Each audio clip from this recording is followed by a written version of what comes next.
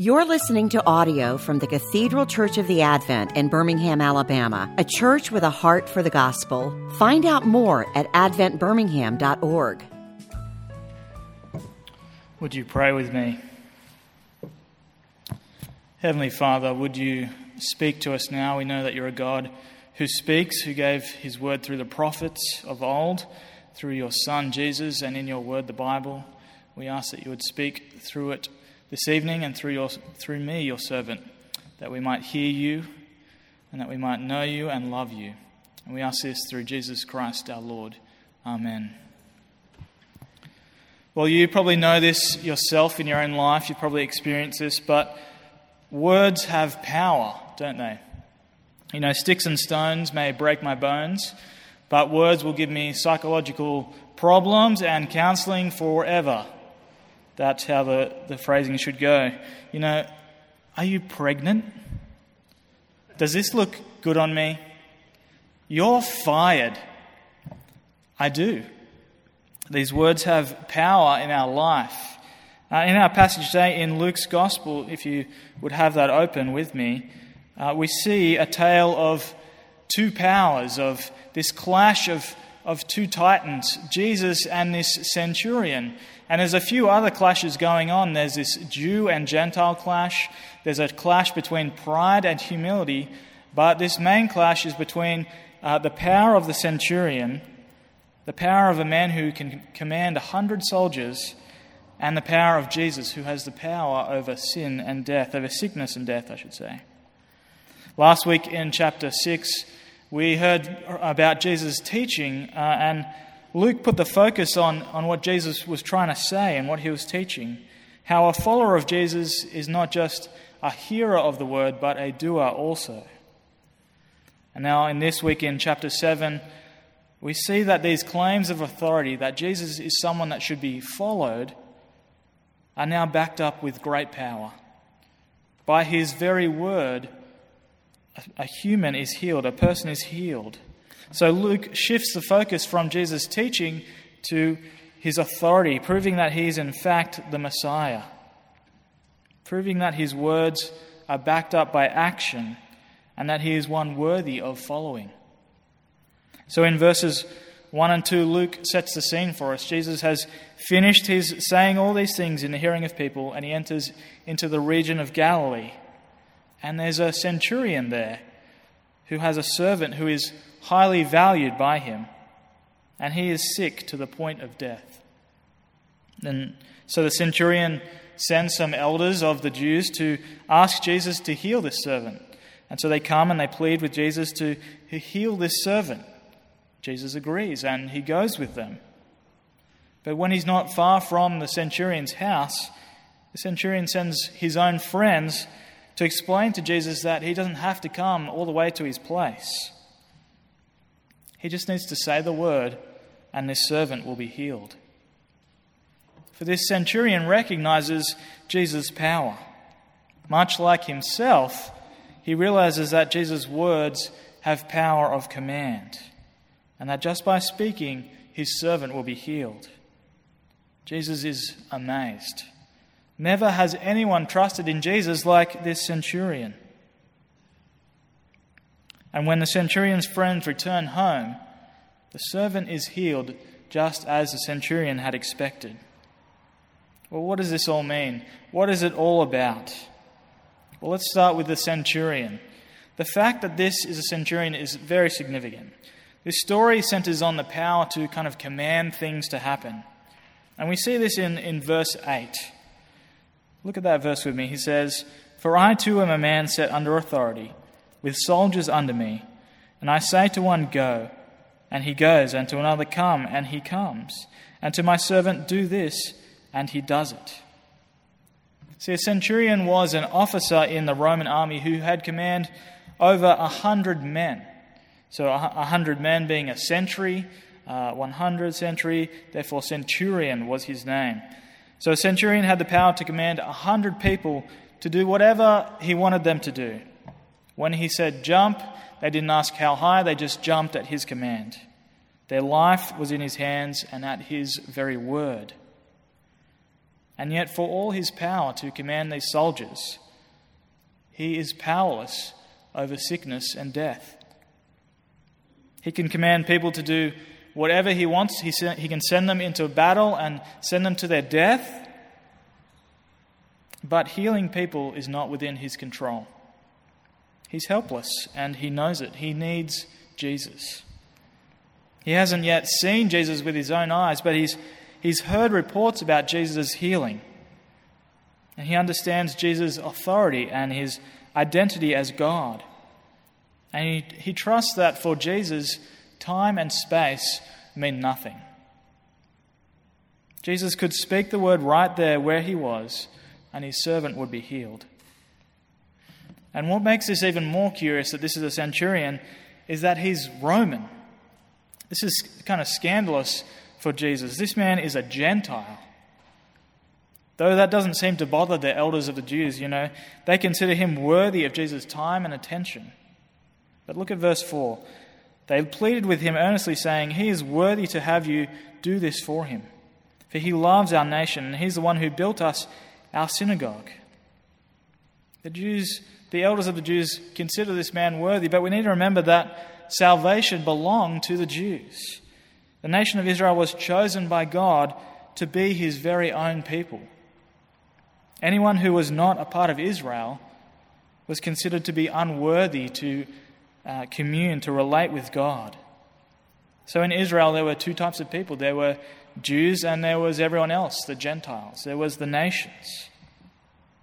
And it's even more curious when we consider that this guy is an officer in the Roman Empire. A leader in the nation that was oppressing Israel, that had control over the nation of Israel. But we see all throughout Jesus' ministry that Gentiles will not be excluded from the kingdom of God. In chapter 23 of Luke's Gospel, it was a centurion at Jesus' crucifixion who says, "Certainly this man was innocent." And in Acts chapter 10, we meet another centurion, Cornelius, in Luke's second book of the Bible. And Cornelius exhibits exemplary faith as a God-fearer. He prays and gives alms and receives the Holy Spirit in response to Peter's preaching. So here in Luke 7, we get a glimpse of God's great rescue plan, his salvation through Jesus being extended out even to the Gentiles. Now this is good news for you and for me, for even Americans and Australians are granted access into the kingdom of God. That is good news. Salvation is no longer centered on a particular people group, a particular group of people, but it's centered on a particular person, Jesus Christ. It is faith in him that saves you. It's the faith of this centurion that heals his servant. So receiving grace from Jesus does not depend on whether you are a Jew or a Gentile. It does not depend on your social status or your religious affiliation or your good works. It's not the worthiness of this centurion that amazed Jesus. It was his faith. In Matthew's account of this encounter, after Jesus marveled at the centurion's faith, we read this, "And to the centurion Jesus said, 'Go, let it be done for you as you have believed.'" The healing of the servant occurs because of the faith of the centurion. Not because he's worthy, not because he deserves it, but because he believes in Jesus' power to do so, to heal. Now I need to pause on a kind of pastoral note here. I mentioned this a little bit last week when we were talking about building on a solid foundation and how even as a Christian, the storms of life will crash against you. And some people think that if you are a Christian and you're not being healed, it's because you don't have enough faith. It's because you lack faith. Well, that is totally untrue. God doesn't promise to heal you physically in this life if you just have enough faith, if you can just kind of conjure up enough faith. Jesus didn't bring an end to his own suffering on the cross. Paul wasn't healed of his thorn in the flesh. Paul tells Timothy to drink wine for his frequent illnesses. And there were many people around Jesus' ministry all throughout the Gospels that weren't healed. There's no guarantee in this life that you will be happy and healthy. That is reserved for the life that is to come. That is the hope of the Christian life, in fact, that there will be a day when there will be no more pain and suffering. But that's not to say that God can't heal you in this life. He is God. He created all things. He certainly has the power. By the very word of his mouth, he can move mountains, he can raise the dead, he can heal you today. But he never promises to do so in this life. That is the hope of the life that is to come. See, the focus of our passage today isn't actually on the healing of the servant. It's included as almost an afterthought in verse 10. Look at verse 10. It says, "And when those who had been sent returned to the house, they found the servant well." They've gone to tell Jesus he doesn't need to come. He's amazed at the faith of centurion. They go home and the servant is healed.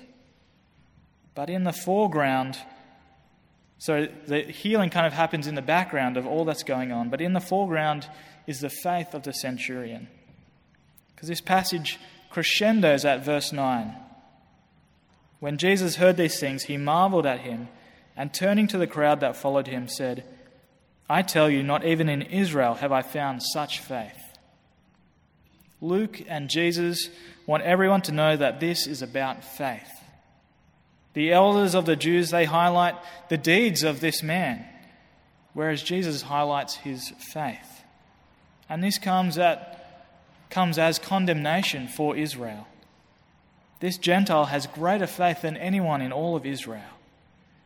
A faith not based on works, a faith that does not think that God will help me if I have done something to earn it, but that God will help despite who I am or what I've done. There's such an interesting interplay here between pride and humility as the elders of the Jews point to his works and as the centurion kind of brings himself down. The elders puff him up, but the centurion brings himself down in humility before Jesus as he comes before him, or as his friends come before him. We see this in verse 6.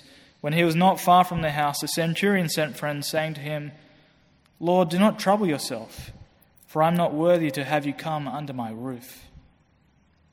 This almost sounds like our prayer of humble access. We are not worthy so much as to gather up the crumbs under your table. Or like the prodigal son who comes home after squandering his father's money and says, "I am no longer worthy to be called your son." The centurion realizes his place before Jesus, before God. If Jesus really is God, then he is the supreme authority, and this centurion does not measure up. But his hope is based on the power and goodness of Jesus, not on his own power or worthiness. He understands that he is unworthy for Jesus to come into his house, unworthy of even meeting Jesus. He sends others to talk to him. But he doesn't need to be worthy to ask Jesus for help. He recognizes his desperate need for help and his complete inability to do anything about it. The centurion had every right to puff himself up, a very powerful man in his own right, a commander of soldiers, but he is powerless in the face of death. And he recognizes that this poor Jewish man, this carpenter's son, truly has the power over life and death, the power to heal with a very word. Well, what does this mean for us? How do we apply this?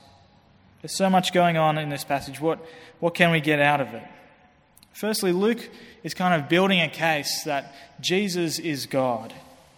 He's not just another false prophet or a lunatic claiming to be God, but he has the power to speak and heal people. Just like in Genesis chapter 1, when God spoke the world into existence, and God said, "Let there be light," and there was light. Secondly, this story prepares us for a message that Paul will later declare after Jesus' death and resurrection. Paul will say, "By grace you have been saved through faith. And this is not your own doing, it is the gift of God, not as a result of works, so that no one may boast. Grace is not something that one earns. It's something that one can only receive by faith. And it's given to prodigals, to publicans, to prostitutes, and even to Gentile soldiers. This passage is pointing to something so much greater than just our physical healing. Not only does it give us a glimpse of the healing that is to come, a glimpse of heaven when we will be finally healed, free of pain and suffering, but it shows us that Jesus has the power over death. So often we see ourselves as the hero of the story, whether David conquering our Goliath were kind of the king coming into his kingdom. You might think of yourself as the hero of this story. But the reality is that we are this sick servant who needs Jesus' help.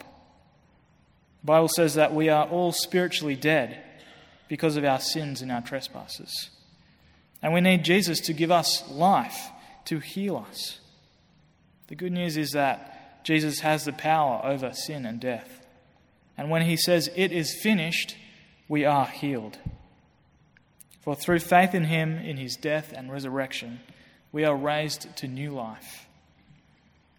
Now, you may have already received this new life.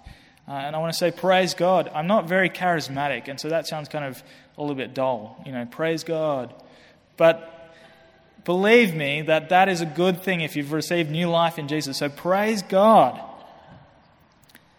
Where am I? But be encouraged by the power of Jesus here. So you may know that Jesus has the power to raise you from the dead. But if you're anything like me, you probably think that he doesn't have as much power over the smaller things in your life. Like your children's future. That sounds like a big thing. But, smaller things of job security, time and money, how you use all your resources that you have. He has the power over spiritual things, but earthly matters, that's my domain. That's my control. That's where I take over. Well, be encouraged that Jesus has the power over all things. He speaks and the world changes. The waters are divided, the land forms, the sick are healed, and the dead are raised. So whatever burden, whatever problem you come here with this evening, whatever life stage you're at, listen to the word of Jesus. Humble yourself before him. Come to him with your pain and your suffering. And through prayer, trust that if he can heal a sick man, he can do so much more with your life. Let's pray. Dear loving Heavenly Father, God of all hope, fill us with all joy and peace as we trust in you and your power, so that we may overflow with hope by the power of the Holy Spirit. We ask this through Jesus Christ our Lord. Amen. You've been listening to audio from the Cathedral Church of the Advent. If you live in Birmingham or find yourself visiting, we hope you'll join us for one of our Sunday services. Find out more at adventbirmingham.org.